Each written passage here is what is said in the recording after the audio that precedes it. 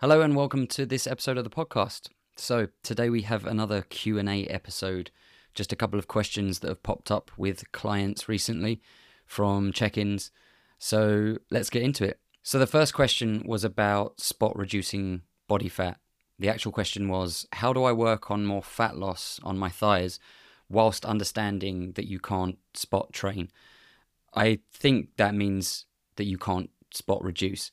You can spot train, you can work on a body part to bring that body part up more by gaining muscle, but I think I get what the person was going for here. So they're correct. Spot reduction in terms of fat loss. Now, unfortunately, you can't spot reduce body fat. So you can't choose where body fat comes off of your body. When you lose body fat, you lose it from all over as opposed to specific areas. This is why when you're losing body fat and when you look in the mirror, it seems to take its time because it's happening so gradually from all over your body that you don't see it, or you won't see it day to day. This actually links into something that I posted about earlier this week, which was why using just what you look like in the mirror isn't a great metric of progress. The analogy that I like to use, or the example that I like to use, are your hair and your nails. You don't see these growing day to day. These things take weeks and even months to grow and for you to notice that they're changing. The same thing happens with fat loss. Day to day you might not notice any changes, but that doesn't mean that it's not happening. This is why progress photos are so great, because you are increasing the amount of time to compare between them. If you take progress photos every month or every couple of months, then you are much more likely to be able to see any changes that have happened. Again, similar to taking pictures a few months apart of your hair, you're much more likely to see the difference. Whereas if you go by what you see every day, then again, the changes will be so subtle that you may miss them. And this can often lead to people feeling like they're not seeing any progress. So it's a bit of a side note. I don't want to get too into it because this isn't the original question, but I just wanted to put that point out there. So yeah, you can't spot reduce body fat from specific sections of your body, unfortunately. But what you can do is work on certain areas. And what I mean by that is that if you are strength training, if you are including some form of resistance training, which hopefully you are if fat loss is your goal, then you can work on building muscle in those areas. And what that will do is give the appearance of that body part being more toned, which is generally what we go for when we want fat loss. The only downside to this is that building muscle generally takes time. So again, there's nothing that we can do in the short term to really bring those body parts up. The only thing that you can do is work on consistently resistance training to make sure that you are building and maintaining muscle mass, and eat in a slight caloric deficit and just be patient, unfortunately, is the simple answer. The other thing to add with this is that, unfortunately, the quote-unquote problem areas that people often look at when they look at themselves and that they really want that body fat to come off of, those areas generally are the last areas that body fat comes off of. It's unfortunate, but it's just the reality. You have to just stay consistent and trust in the process, and eventually your body fat will come off of those areas. So the second question was, will eating sugar stop me from losing body fat? The simple answer is no. There's nothing about sugar that stops you from losing body fat or makes you gain body fat. As with anything, the only way to increase your body fat levels is to be in a caloric surplus, and those calories can come from any food. And the only way to lose body fat is to be in a caloric deficit. And you can create a caloric deficit by, again, eating any foods. To put an extreme example on it, if you were to eat nothing but pizza and Haribo, but you were in a caloric deficit, you would lose body fat. You wouldn't feel great, and you would be missing out on a significant amount of nutrition, and you are probably more likely to be hungry, but it would still happen.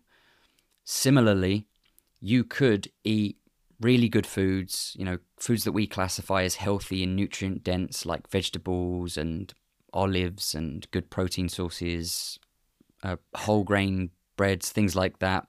But you would still gain body fat if by eating those things you were in a caloric surplus. The idea of sugar and body fat stems from what is called the insulin hypothesis, which is the idea that when you eat foods high in sugar, your body releases more insulin, and that insulin causes the body to store body fat. However, where this falls down and where this doesn't work is you still need an excess of energy to store as body fat, because body fat is just a storage of energy, and if you don't have an excess of energy, then there's nothing to store. Insulin is more like a transporter. I'm trying to think of an idea off the top of my head.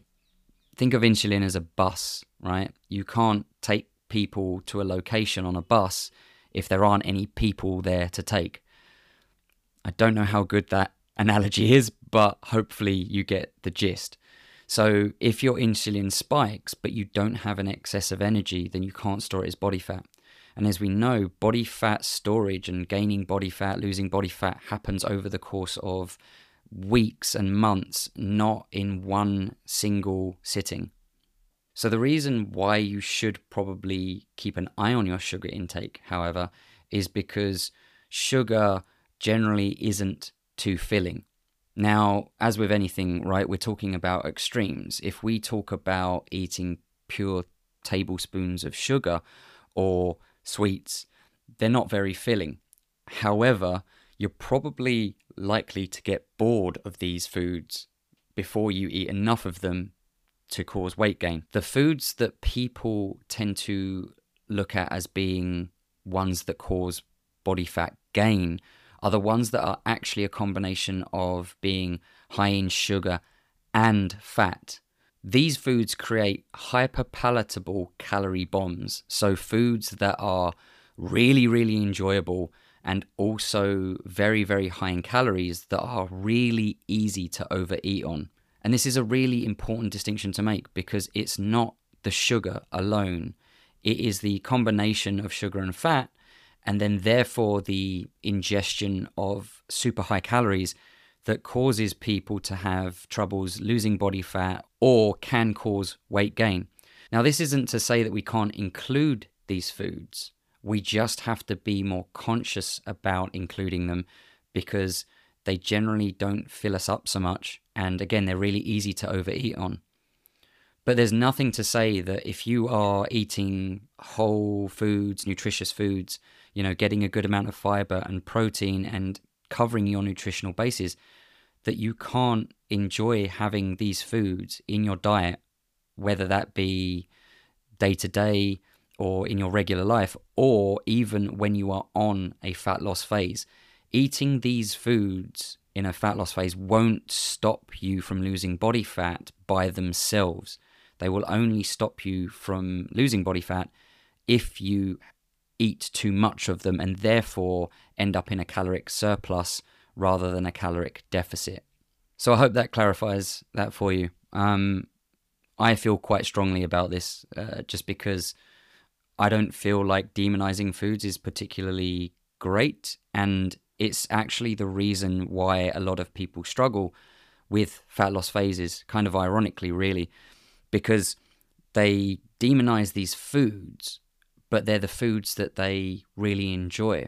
So they typically start off a fat loss phase and then immediately cut out these foods. And at first it's okay because they have the motivation, or they are exerting self-control enough where it's not an issue. But a few days in, what typically happens is that they tend to crave these foods. But because they have associated them with being bad, they then start to feel conflicted. They really want these foods, but they think that if they eat them, then they're going to stop losing body fat, or they're going to undo their results, and they then feel feelings of guilt and shame around them. But because they are human, and because self-control has a limit, when they eventually give in and eat these foods, they then have a tendency to overindulge on these foods, which then sets them back.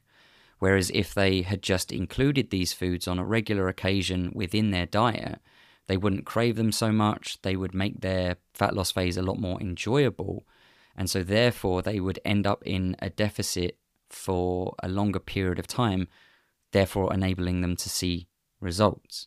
There are plenty of examples of people who eat sugary treats or things like chocolate and cake and not only lose body fat but are able to maintain it. In fact, I'd go so far to say as the ones who include these things and can do so comfortably are the ones who are more able to maintain their results long term, because they don't get these intense cravings, they don't have any guilt around these foods, and so therefore they're able to enjoy bits of them and not overindulge or splurge or binge on them, which then means that they don't end up in a really big caloric surplus. So yeah, bit of a rant there, bit of a side note, but again, I think that it's important to note. And I would say that if you feel these sorts of feelings towards foods, then I would definitely explore that and start looking into that, because it could be what is holding you back. In fact, the last podcast episode was about this specific subject. So I'm not going to go into it too much there, because you can hop back to the previous episode and give it a listen. And if you would like to talk to someone about this, then I am always available and I love talking about this stuff. So please feel free to chuck me a message. But for now, I'm going to leave it there. I hope you're all having a wonderful week, and I hope you're having a wonderful weekend. I hope you're really enjoying this wonderful weather that we're having, even though it is hotter than Satan's armpit. Remember to stay hydrated, and until next time, take care.